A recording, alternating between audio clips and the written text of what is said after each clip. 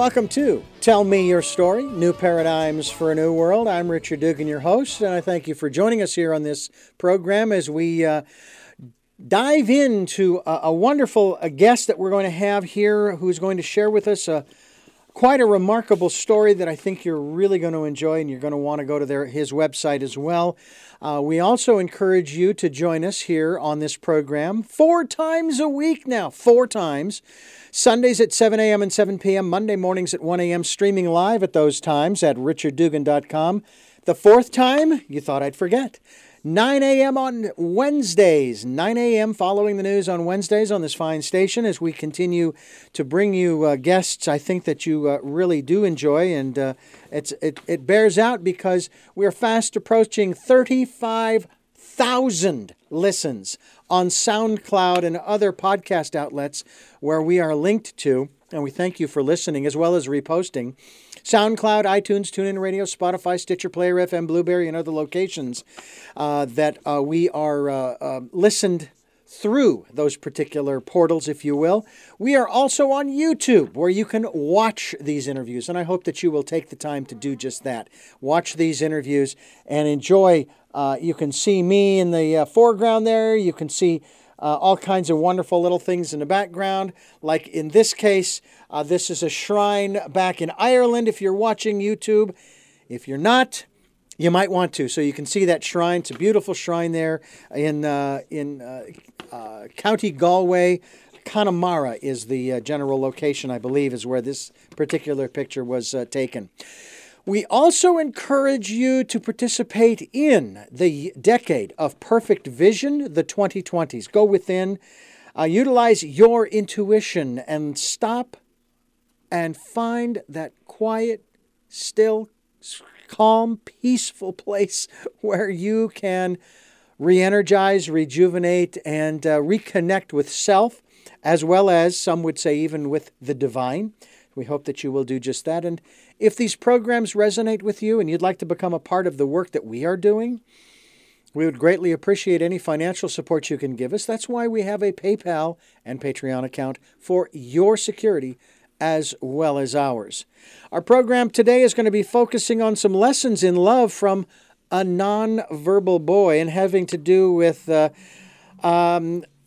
father and a family's dealing with an incredible situation that I can relate to only in one area. But before I share that, let's bring on our guest. His name is Dr. Stephen Gardner, author of Jabberwocky, Lessons of Love from a Boy Who Never Spoke. And Doctor, thank you so much for joining us. It's a great pleasure to have you with us.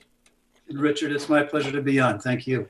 You have an extraordinary story of your son who basically, and this is where you and I kind of can relate, had cerebral palsy.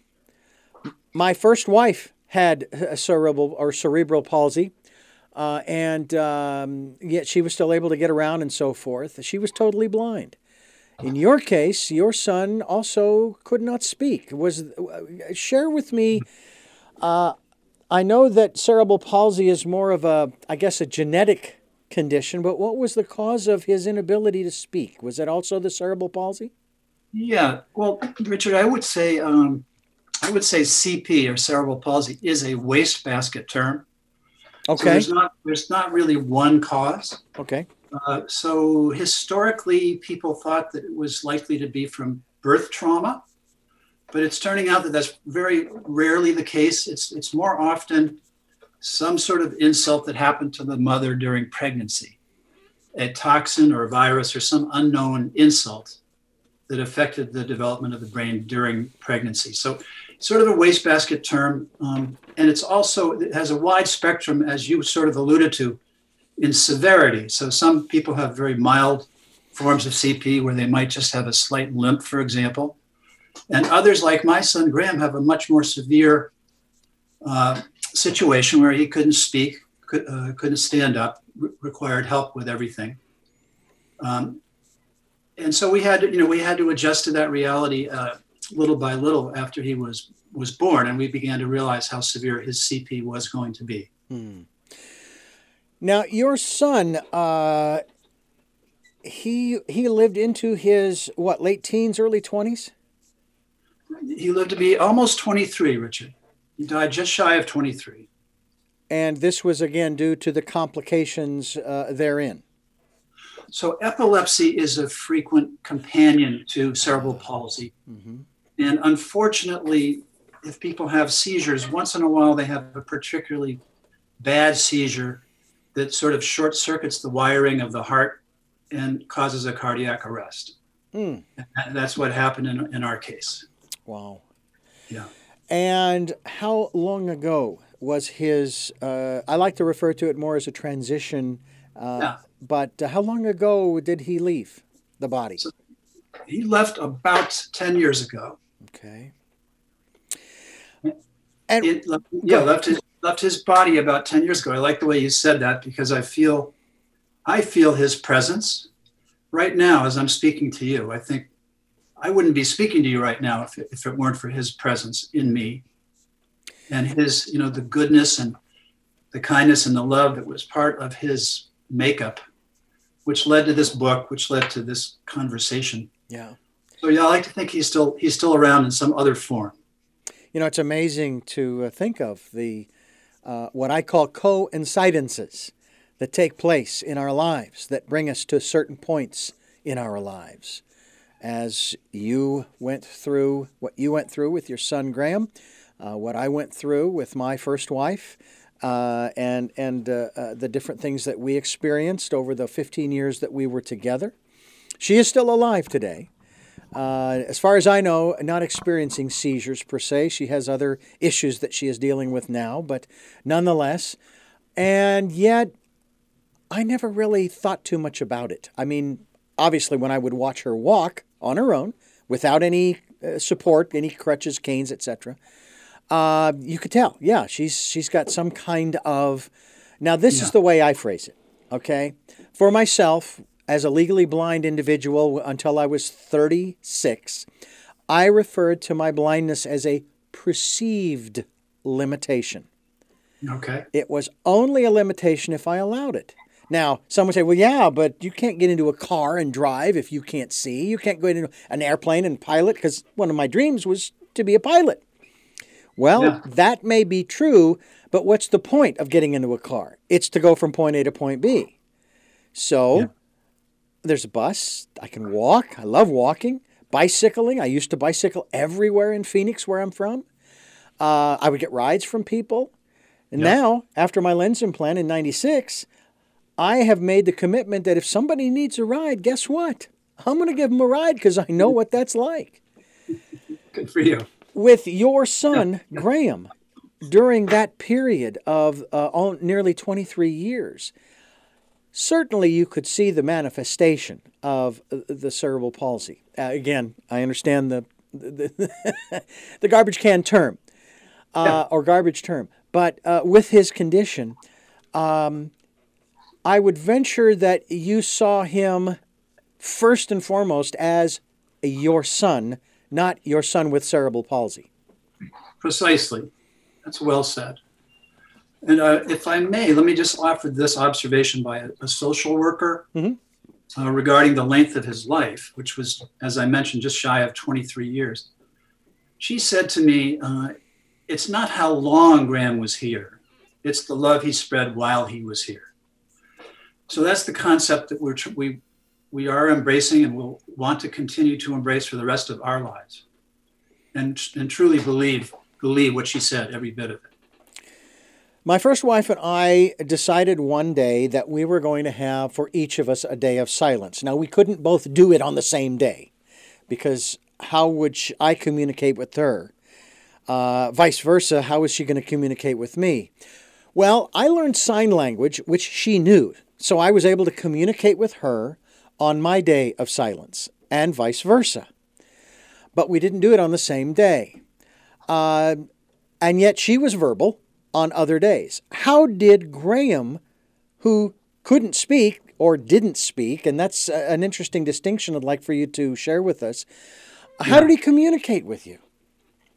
So just for your listeners and viewers, the difference between vocalize and verbalize. So vocalize means the capability of making sound. Mm-hmm. Verbalize means the ability to put those sounds into words that others understand. So Graham could vocalize, Mm-hmm. but not verbalize. But I think to get to your question, I would resort to the philosopher Winnie the Pooh. Beautiful. And he was having a conversation one day with Piglet, you might remember. Yes, indeed. Piglet said something like, Pooh, how do I spell love? To which Pooh replied, you don't spell love, you feel it. So to your point, we felt a lot of emotion and a lot of other stuff coming from inside our boy through his beautiful hazel eyes, through his expressions, through his touches. We were constantly hugging the poor guy, half to death. So we communicated really quite eloquently in nonverbal ways. There was some vocalization back and forth, and we believe that he understood everything we said. So we believe that he was cognitively all there, mm-hmm. and just not really able to respond to us verbally. Was he in any way, shape, or form able to communicate in a written form? No, we tried a bunch of tools, assisted technology, and nothing really stuck. He had trouble controlling his hands, so it was hard for him to focus on a keyboard, let's say. So we went through a whole litany of things to try to help him that way, and nothing really worked with him. I don't know if you're familiar with this television program whose title I am racking my brain to try to remember, but it's of a family who has a young man who has cerebral palsy, and he's in a wheelchair. And they have this board in front of him with all kinds of words, and he wears this headset that has a red light on it that he can point to the words and tell people what he's trying to say.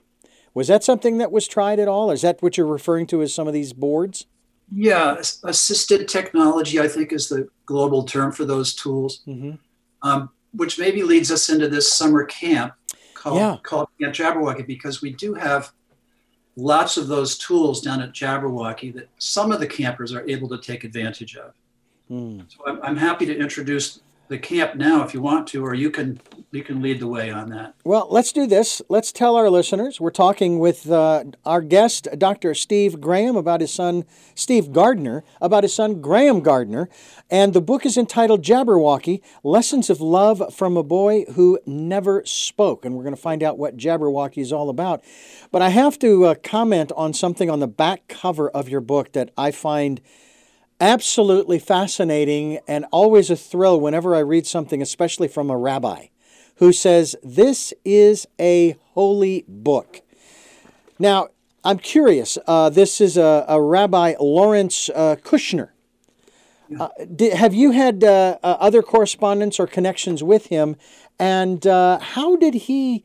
I'm fascinated by his description of the book as a holy book. I read his books, Richard, specifically one called The Invisible Lines of Connection, which explores the idea that many of us are connected in ways that are not that obvious on the surface. So when I got around to writing my book, I took the liberty of sending him some drafts and to get his take on them. And he was kind enough to review them and communicate with me. And he's continued to do that now.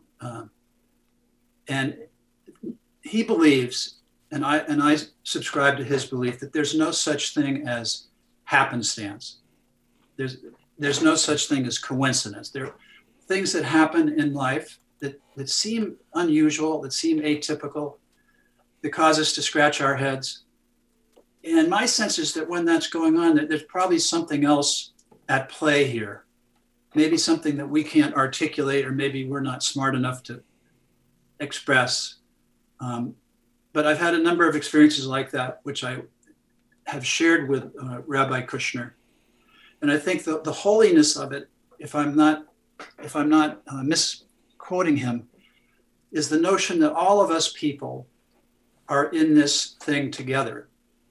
that we all have disabilities, we all have abilities. We are all connected into one community, one human family, whether we realize it or not. Some of the connections are more ethereal, and some are obvious biological connections. But at this summer camp in Martha's Vineyard, where our son went, where I was one of the camp doctors, this very eclectic group of people with and without disabilities forms a family by the end of their summer session together, in which they care very, very deeply about each other. They also tease one another mercilessly and laugh a lot. They argue sometimes, but they dance and they cry and they work together. And in the end, they form something we call the Jabberwocky family, a family in which people embrace one another's differences. They're not afraid of one another's differences. And they look at one another with open hearts and open minds. And that's what I think Rabbi Kushner is referring to in that beautiful phrase of his.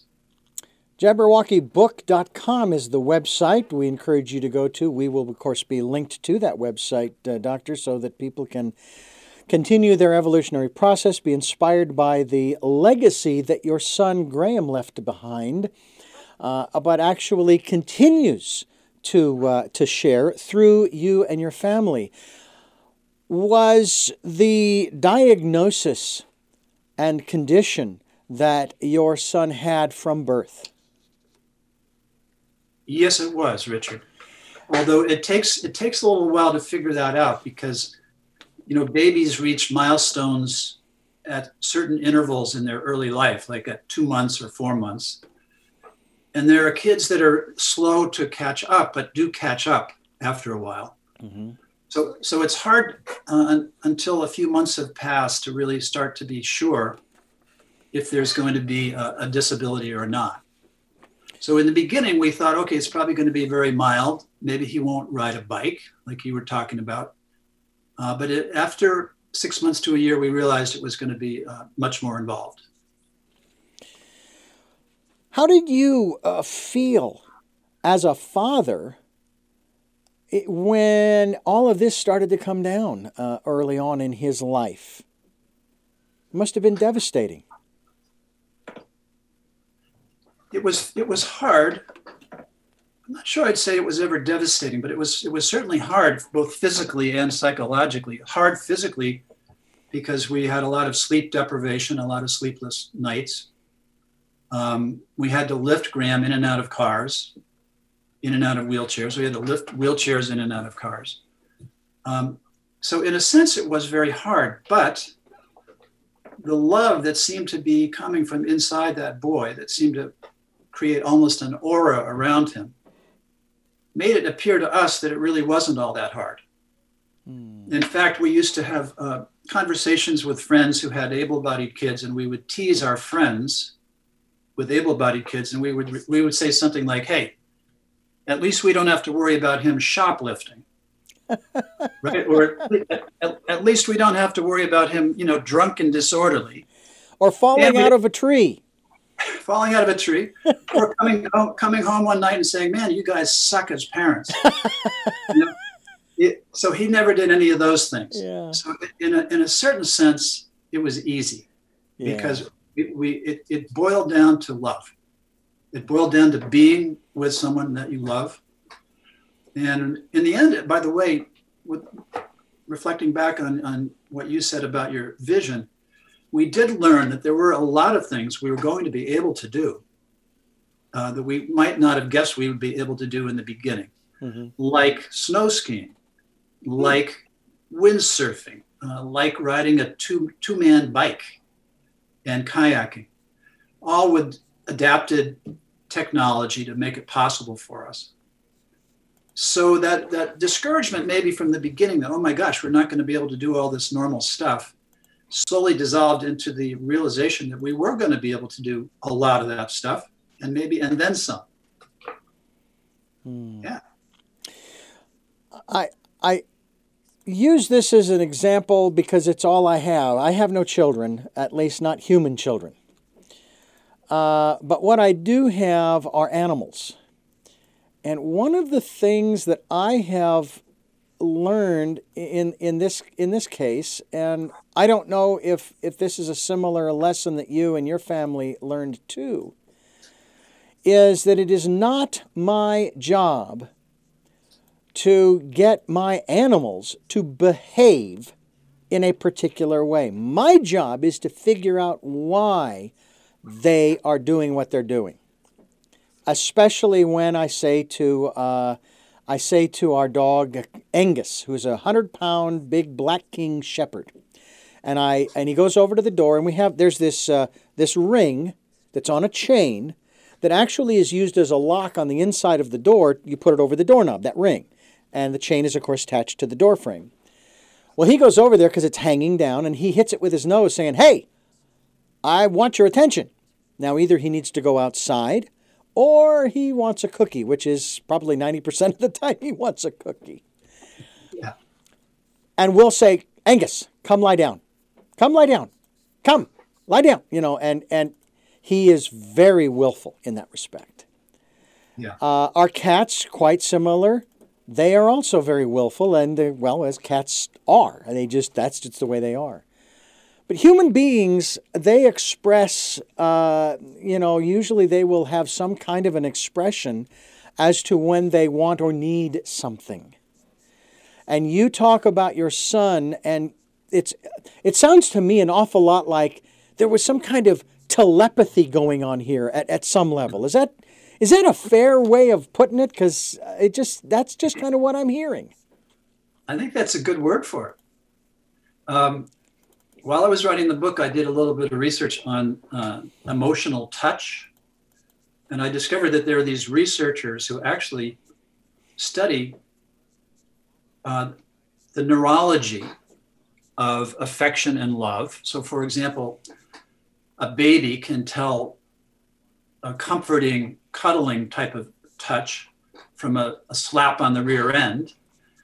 And it turns out we have specific fibers in our fingers and our nerve endings that carry these signals about emotional touch up to the brain. And there's a special part of the brain that processes them. Hospitals have figured this out because they have premature babies that are in these neonatal intensive care units that are really struggling. And they figured out that if somebody comes in, a kind-hearted person comes in and holds that baby in a loving way for a period of hours, those kids do better.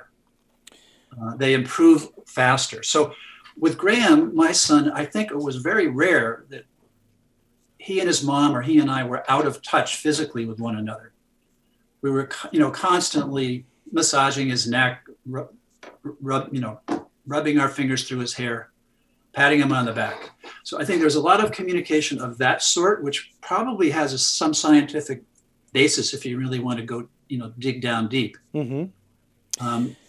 Yeah. Well, I know that my former late mother-in-law worked as a nurse for, I don't know, maybe 40 years, 50 years before she retired in the neonatal ICU. And it was one of the most challenging. She found it challenging in a very positive way. But for a lot of folks, it's probably one of the most challenging experiences one can have, because there are times when that's all you can do. You also know deep down inside that this little one isn't going to go much further beyond where they are right now. And so you have to accept that's what's going to happen. Richard, that's where I embrace that comment from the social worker about time. I've been with a colleague and a friend who lost her twin babies. They were essentially stillborn. So she had them literally for a minute or two. She was allowed to hold them for a minute or two, and then they were gone. So contrasting that with almost 23 years with Graham, which felt like we were ripped off, felt like we were shortchanged. Yeah. But when you contrast it, maybe you look at it a little differently. You think, okay, 23 years might have been a pretty good run with a boy that full of love and gentleness and kindness and fun. So that's how we choose to look at it. And if you went back 50, 100, 150 years, he may have been lucky enough to make it to 3. Yeah. Because I can't believe that these kinds of conditions didn't exist back then. I talk with a lot of people about healing, health and healing. And, what we call this condition today, they called it something totally different, but it was still the same condition, just a different name. Yeah. Which I thought was rather interesting. We're talking with Dr. Stephen Gardner about his son, written about in his book, that is Dr. Stephen Gardner's book, Jabberwocky, about his son Graham Gardner. And it is Lessons of Love from a Boy Who Never Spoke. And it is an extraordinary story that we're talking here with the doctor about today. What particular specialty are you in, doctor? So, Richard, I'm in primary care internal medicine. Okay. Over the years, I've been a doc at this summer camp. This will be my 25th summer. So I have sort of an unofficial specialty in assisting people with disabilities. But otherwise, primary care internal medicine is basically general medicine. I participated in the Special Olympics. I think I was 21 years of age. Now, I brought home a lot of gold medals because I could see well enough, and I even felt guilty for participating because I could see well enough and so forth. But I still competed, and it was great fun. What kinds of activities did Graham participate in? And again, I understand that there was a great deal of support needed in order for him to do this. I'm sure that, I'm not sure. Tell me, what kinds of especially outdoor activities, did he like to participate in? Let's see. So I think the first thing we figured out was we could get a big oversized jogger, like a baby jogger with a canvas bottom, and take him out on long walks and long runs. And we realized how much he enjoyed the outdoors. So after that, we noticed there were some pioneers in our community, like Rick Hoyt and Dick Hoyt, the father and son that were in the Boston Marathon year in and year out. The dad would push his son, Rick. Yes. And they completed 32 of those darn things, an astonishing achievement. So we started scratching our heads and thinking, well, maybe we could do other stuff. So we got a 2-man bike and we participated. I mean, I would pedal in the back and Graham was more or less in a wheelchair in the front.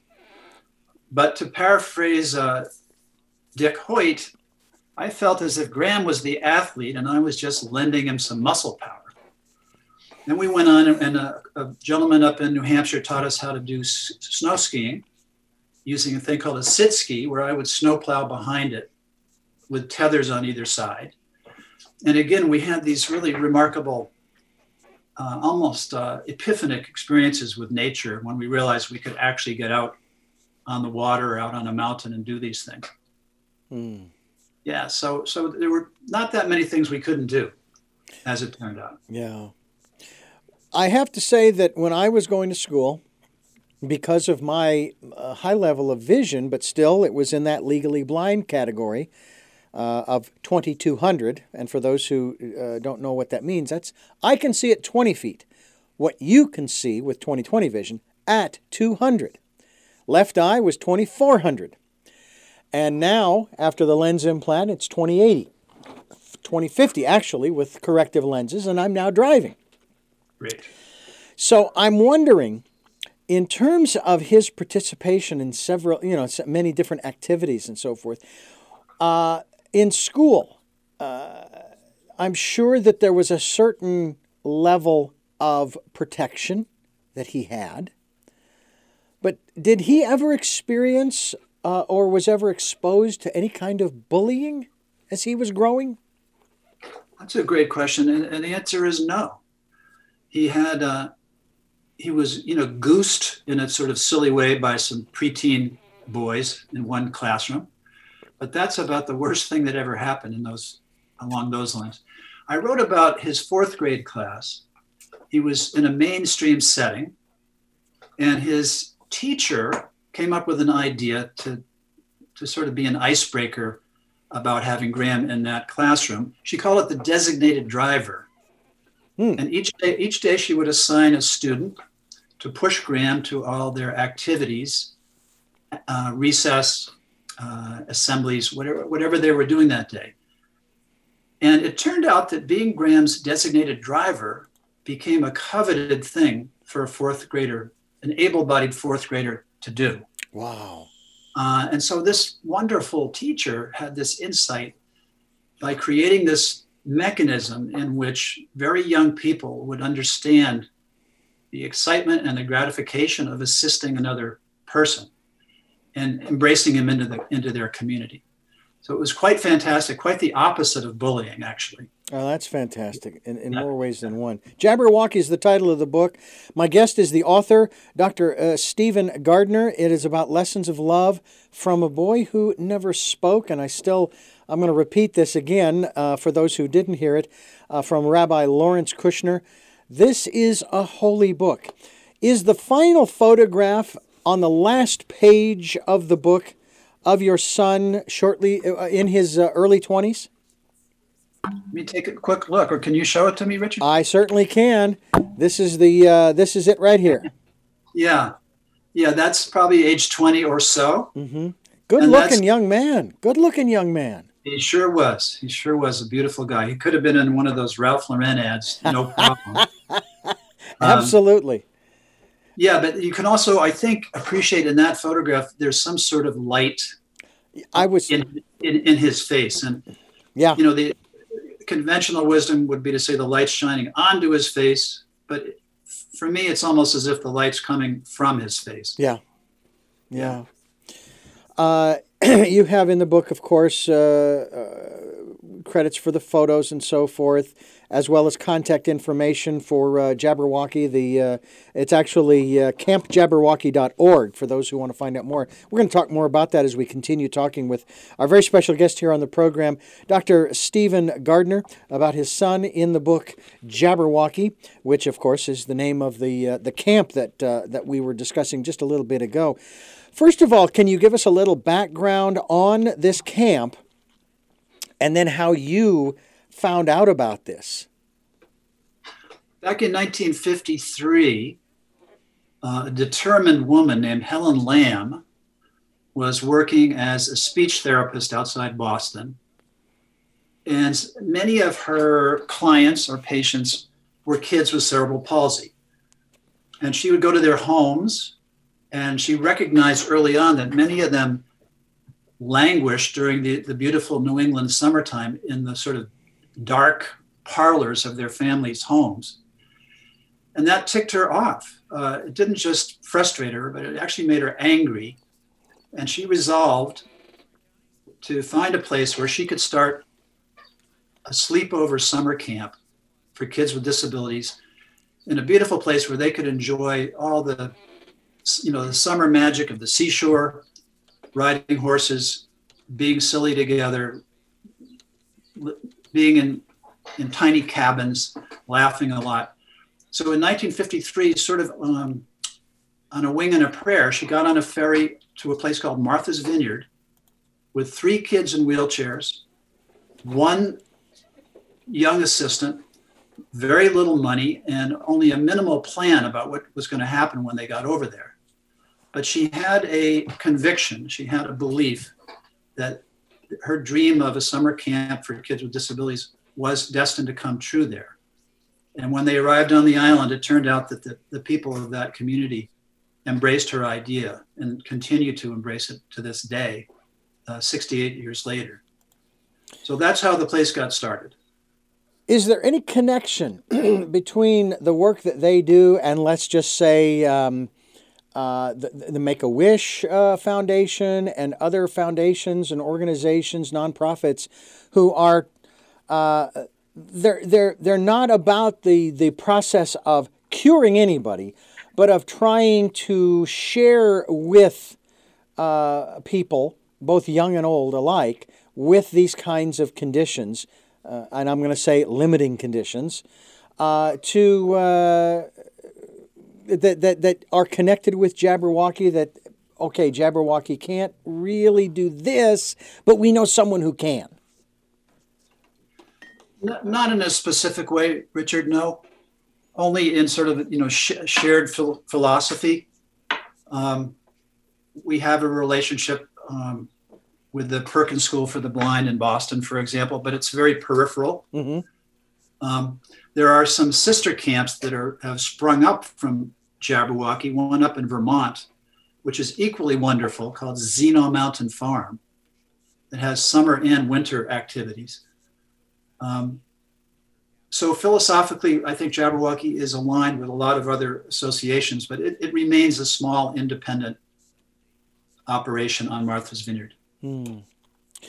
Well, I am certainly glad these different organizations are, and in this case, Camp Jabberwocky, are around to help kids to have as much of a normal life. And then even that is a relative term, because what in the Sam Hill is normal? Doc, what? You know what I'm saying? Yeah, I do know what you're saying.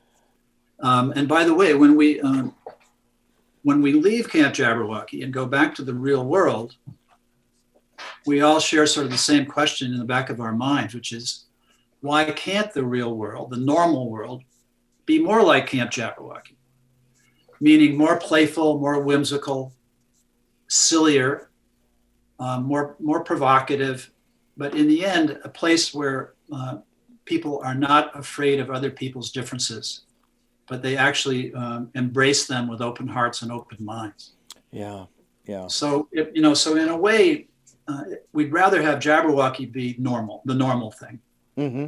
And then when we go back wherever we came from, make whatever that is more like Camp Jabberwocky.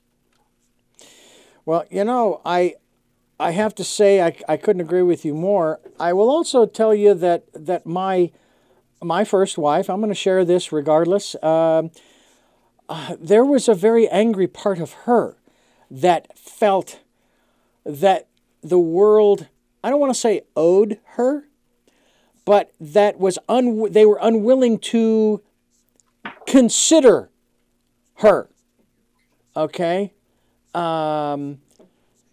condition, almost to the extent, okay, let's make everybody blind, or let's turn all of the lights out in the homes and the offices and the stores, etc., etc. In other words, don't try to put me on your playing field. Why don't you try mine, kind of thing. Mm-hmm. And I can appreciate the bitterness. I had that happen when I was working for a warehouse in Phoenix that was run by the state. It was a warehouse full of light bulbs. And the warehouse was run 95% by visually impaired and blind people. And they used this, they called it Walkman. Yeah. And you'd wear the headset with the microphone and you'd call out the various commands. I worked there for a while. This was before my lens implant. It's how I got my lens implant, because I had state insurance, health insurance, and so I was able to do this. But we're talking about light bulbs from the size of a grain of rice to these giant, like, lighthouse bulbs. Now, here's the interesting factor in this. Before this warehouse was open, the government used to store and ship to its respective places that they needed these light bulbs, whether it was for aircraft or whatever. And their breakage rate for delivery was up around 25 to 45%. But when the blind took over and they did the picking, what we called picking and packing, do you know what our breakage rate was? Less than 1%. Yeah. There's a lesson in that. Yeah. But it was an extraordinary experience. But to the point, I got my lens implant on the 6th of March, 1996, and I was still working at the warehouse. Well, when some of the people there found out that I was going to get this lens implant and I was going to be able to see better than before and even better than them, there was, I could feel it, palpable resentment And this is one of the problems that we have, and that is that people cannot be grateful and thankful for somebody's. My wife at that time, who totally blind wife, made a comment that rings in my ears even to this day. She says, "I hope I get to benefit from your new sight." Mm-hmm. And I just thought that was the oddest of comments. It's like, well, we're a couple. We're married. We're in a relationship. How would you not? Yeah. And of course, obviously, I'm not there today, obviously, but did you ever feel that in reference to your son and the sons and daughters of other families, maybe in your neighborhood? And did you ever feel that from your son in terms of his feeling maybe resentful that other people were better off than he was, and he was sort of, playing the victim? I never got that sense from Graham. There were times, though, excuse me, there were times when he seemed to be in distress, meaning he would grimace, let's say, or he would have some writhing movements we call athetosis. It would get worse. And I would try to figure out what the heck was bothering him. And I was kind of his de facto physician for most of his life, because it was a lot easier for me to take care of him than haul him off to a hospital emergency room. Mm-hmm. But in most of those cases, I never could quite figure out what it was that was bothering him. And that troubled me. It made me feel guilty. I wondered if I was missing something physical, or maybe even missing something psychological that was bothering him that he just couldn't tell me about. But he had such strength that whatever it was, he got himself through those episodes and out the other end. And then he would be smiling again, and that radiance would return to the world from him, even though I was not smart enough to figure out what was bugging him during those periods of time. Mm. It's an extraordinary story. You're going to want to pick up a copy of the book Jabberwocky. Where does the name come from? Because it almost sounds like something from Star Wars. Well, back in the 1800s, for some reason, people enjoyed what they called nonsense poems. Okay. And a leading writer of nonsense poems was Lewis Carroll, the author of Alice in Wonderland. Mm-hmm. And Jabberwocky was his most famous nonsense poem. So it sounds like something's going on in the poem, but actually nothing's going on. What's in there is a lot of interesting words, a lot of interesting images, which Mrs. Lamb, the camp founder, was very fond of. So when she founded the camp on Martha's Vineyard, she made the decision to call the camp Jabberwocky. Maybe because she just loved the poem, or maybe because she thought there was some sort of symbolism in the randomness and the lack of sense of the poem. Maybe she was trying to say that there's no rhyme or reason why some kids have these challenges and some kids don't. I'm not really sure. I never asked her that question. But so it went from being a nonsense poem in the 1800s to being one of the first sleepover camps for people with serious disabilities in the US in 1953. And in my stealing that word for the title of my book, I'm using it almost more as a philosophy.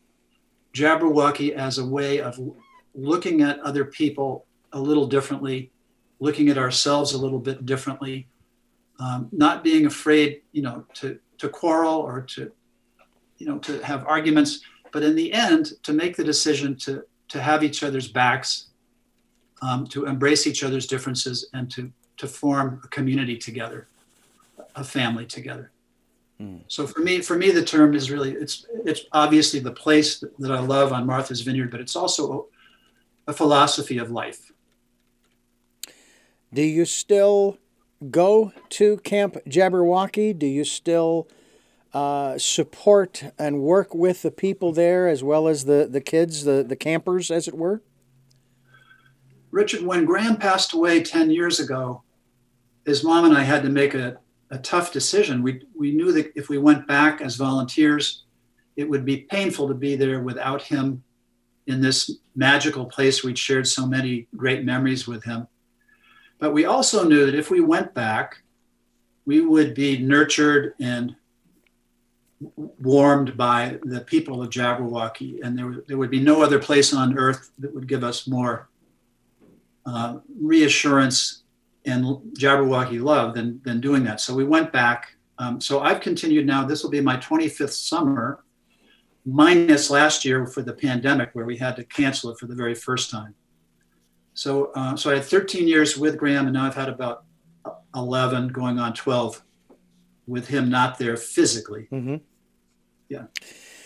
Talk to us a little bit about your faith. I would have to believe that at one point in this journey, you had to feel quite tested, kind of a little bit like Job, maybe. Yeah, that's true. That's true. But again, I think that the day-to-day love for Graham and from Graham just offset that. And at some point we realized, I guess, that he was influencing us, his mom and dad, in a certain way, but also other people around him were sort of astonished by this light, this ethereal quality coming from inside him. So it was hard to feel resentful, even when we got very tired. That might sound a little Pollyanna-ish, but I don't remember ever feeling resentful.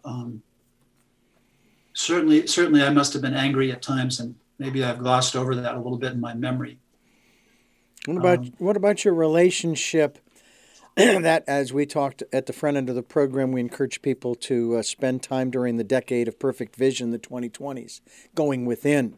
What about your relationship with your God, your inner voice, your intuition, et cetera, et cetera? How has that changed and developed or evolved, if you will? So there's another Rabbi Kushner. We talked about Lawrence Kushner earlier. Rabbi Harold Kushner wrote a book called When Bad Things Happen to Good People. Mm-hmm. And in that book, he wonders if God can be both good and omnipotent. Because if God were omnipotent, that would mean that God wanted these bad things to happen, like the Holocaust, for example.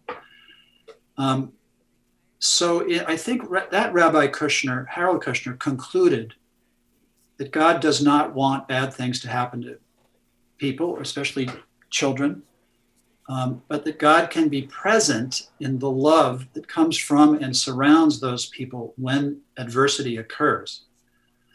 So that's the take on it that I've chosen to embrace.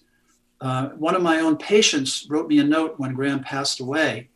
He was a theology student, and we'd had this discussion about whether God can be good and omnipotent. So I hit him with a question, and he wrote me a note, and he said, when Graham passed away, God was the first one to cry. So that resounded with me and still does. Bad things happen to good people all the time. And the best way we can respond to the randomness of it is with love. It sounds simple. The Beatles talked about that 40 years ago. We've been learning that lesson over and over again for a long time. But I think it's that simple. At the end of the day, it's all about love. What about your relationship with your wife? How has that changed? So we ended up splitting up, and Graham was fairly young, maybe 3 or 4 years old, but we agreed to share the responsibilities for caring for him, and we agreed to remain his primary advocates for the rest of his life, and we are to this day, even though we no longer live under the same roof. Mm-hmm. Was there any part of Graham that had any kind of an influence in that split, even if it was ancillary? I think, curiously, Graham probably kept the marriage together longer than it would have otherwise been, rather than contributed to breaking it up. That's my take on it. You'd have to ask Graham's mom her take on it. Mm-hmm. She might have a different take. But I think we wanted to hang in together and do our best to give this boy the best possible quality of life for as long as we could. Mm. In the end, we ended up accomplishing that, but separately. And today, what is your relationship like? Obviously, you're separated. You're not living in the same place anymore. It's a great relationship today. In fact, she's a big fan of the book. I think she's a star in the book and many of the stories, so that she recognizes that. But I think the book is a celebration primarily of Graham, but also of his mom, the power of an incredibly loving, strong mom. And the same thing could be said for the power of having a loving dad too. Yeah. Do you find that a lot of couples who have children, let's say going through Jabberwocky, they end up having to face and sometimes even go through what you and your former wife had to go through and went through? I'm not sure if it's different from the general population, Richard, as far as, say, divorce rates. It's certainly challenging, obviously, to have a profoundly disabled child. You can't sugarcoat that. Yeah. And so it probably, my guess is it probably does accelerate the demise of some marriages. Yeah. But I can't cite statistics that would support that. Right. Well, to me, it's extraordinary that you two worked together for a period of time during his life, and even after his transitioning out of the body, and yet he continues his legacy through the two of you and through the folks at Camp Jabberwocky, as well as through the book Jabberwocky. And I think that's an extraordinary thing for someone to have accomplished who never spoke a word, but was still able to communicate in ways that you were able to pick up on. I think that's rather extraordinary, because you and I both know the stereotypical male doesn't cry, doesn't show emotion, and the last, I even think of, I even think of the character Murray on the Goldbergs television program. He was always referring to his kids as morons, and yet every once in a while he has these incredible insights, and it's like his aha moment. Oh, I need to be a little bit more, I need to soften up a little bit here, and I find that's a challenge for a lot of us guys. So I mentioned in my book, Washington Irving stated that there is a sacredness in tears. Mm. They are the messengers of grief, and they are the messengers of unspeakable love. I think I'm quoting him correctly there. So I don't mind crying, admitting that I cry a lot, and it feels good. Yeah. And again, there's probably a hormonal basis for that too. Like we talked about the emotional touch. Yeah. When we release tears, we're probably letting our cortisol level go down, our stress level, and maybe our endorphins go up or something like that. But yeah, I think crying is, with the crying I do now about Graham is crying out of joy. Mm. Or let's say it's 90% out of joy and 10% out of grief. Early on, it was probably the other way around. Yeah. Yeah. I have to say that as a kid growing up, and maybe this has to do, as you say, hormonally with the fact that I had 4 sisters along with a mother, and I had one brother and a father, and we'd watch Little House on the Prairie and other types of movies or television shows, and I got choked up, and I would have the tears. Wouldn't necessarily cry out loud. I kind of keep it to myself over in the corner kind of thing, Yeah. But I would get weepy when watching those kinds of programs, because it was so touching. Right. Yeah. Well, we feel that way all the time at Camp Jabberwocky. Yeah. I feel like I'm about to cry 24 hours a day because of what I'm witnessing there. Yeah. What about your upbringing and your parents and siblings and so forth? Tell me a little bit about how that has played into the work that you have done during the nearly 23 years with Graham, but also even maybe even before that. I mean, it seems to me that what you shared with him while he was in body was a part of you already.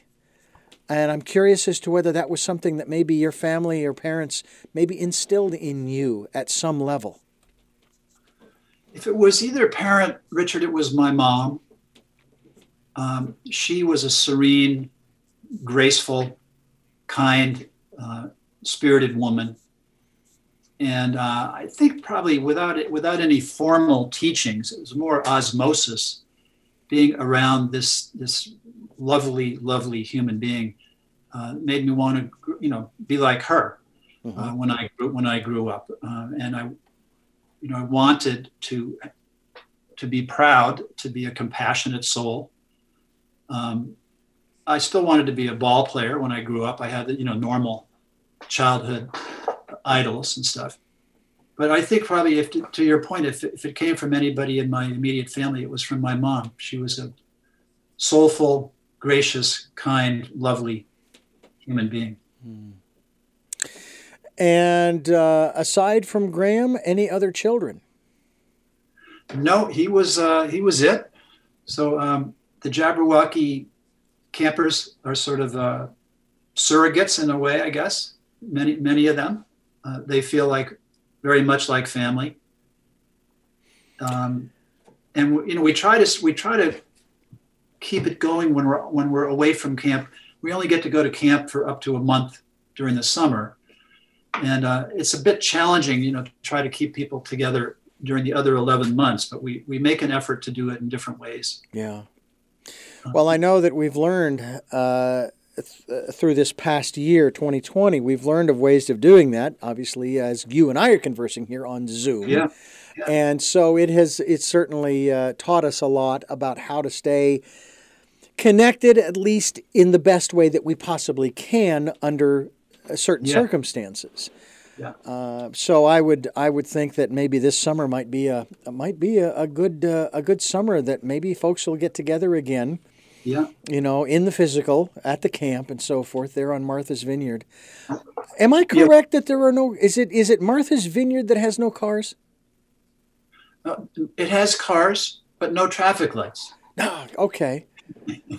But the rate limiting variable, Richard, is the number of ferries that go over there. So hope if they don't let more ferries go, then the traffic won't get any worse than it is. Well, that's what they say. If you find a wonderful little small town somewhere where you want to live because it's so small and quaint and everybody knows your business and you know everybody else's business, eventually a bunch of people are going to move there and it's not going to be a small town anymore. And that's the downside. I used to think about that in terms of finding that one place on the planet that was it was just all mine. But if I could find it, then so could everybody else. That community has embraced Camp Jabberwocky. And as you probably know, Martha's Vineyard is one of those summer enclaves. Mm-hmm. Where there's some very entitled people end up going with very deep pockets. But having said that, the island has continuously embraced Jabberwocky over the years. And without the support and the love of the people of that island, Jabberwocky wouldn't exist. Yeah. So it's contributed its own unique piece to the fabric of this beautiful island. And I think most of the islanders realize that the island's a hell of a lot more interesting now with Jabberwocky part of it than it would be otherwise.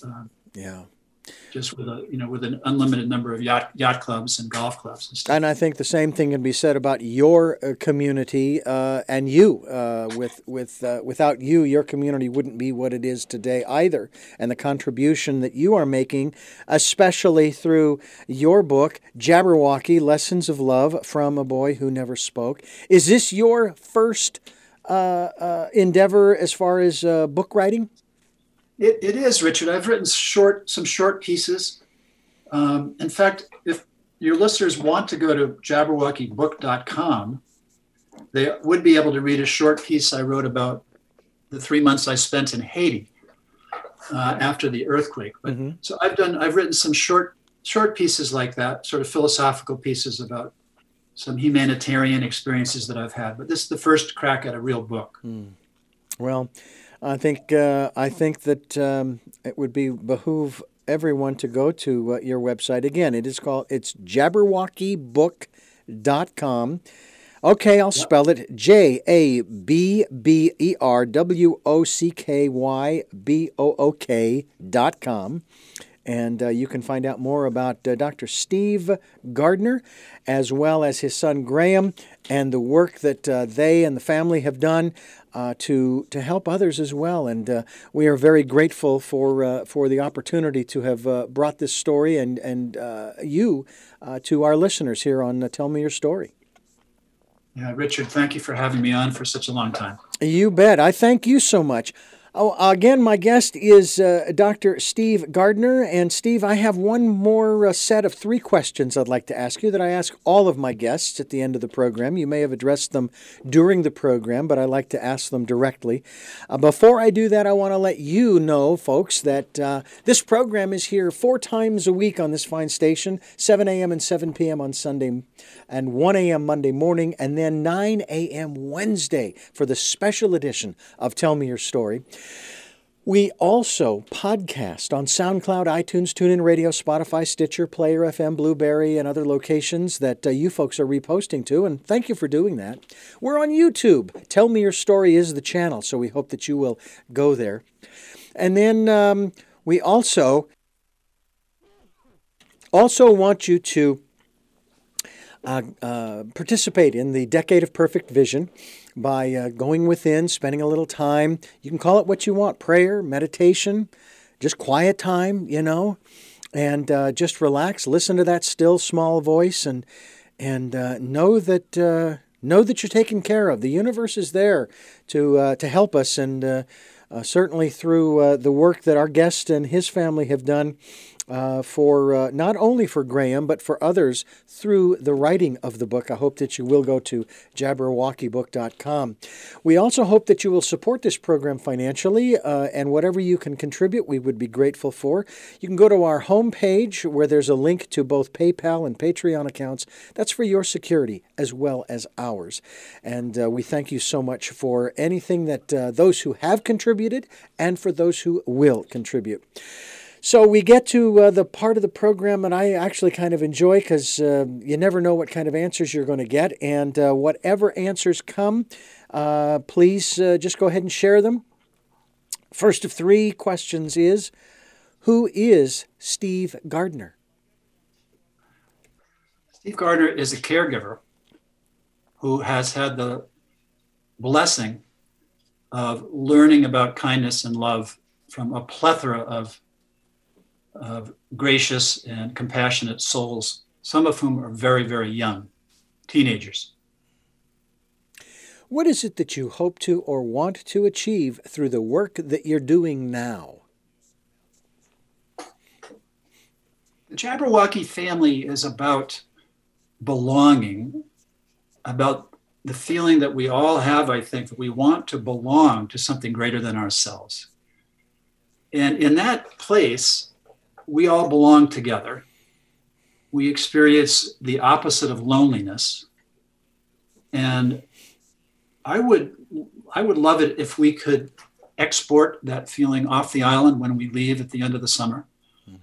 And to a greater extent, bring that ethos into what seems to be quite a troubled world at large all around that island. And finally, what is your life's purpose? Well, I mean, it's quite possible that leaving this book behind is going to be one of my life's legacies.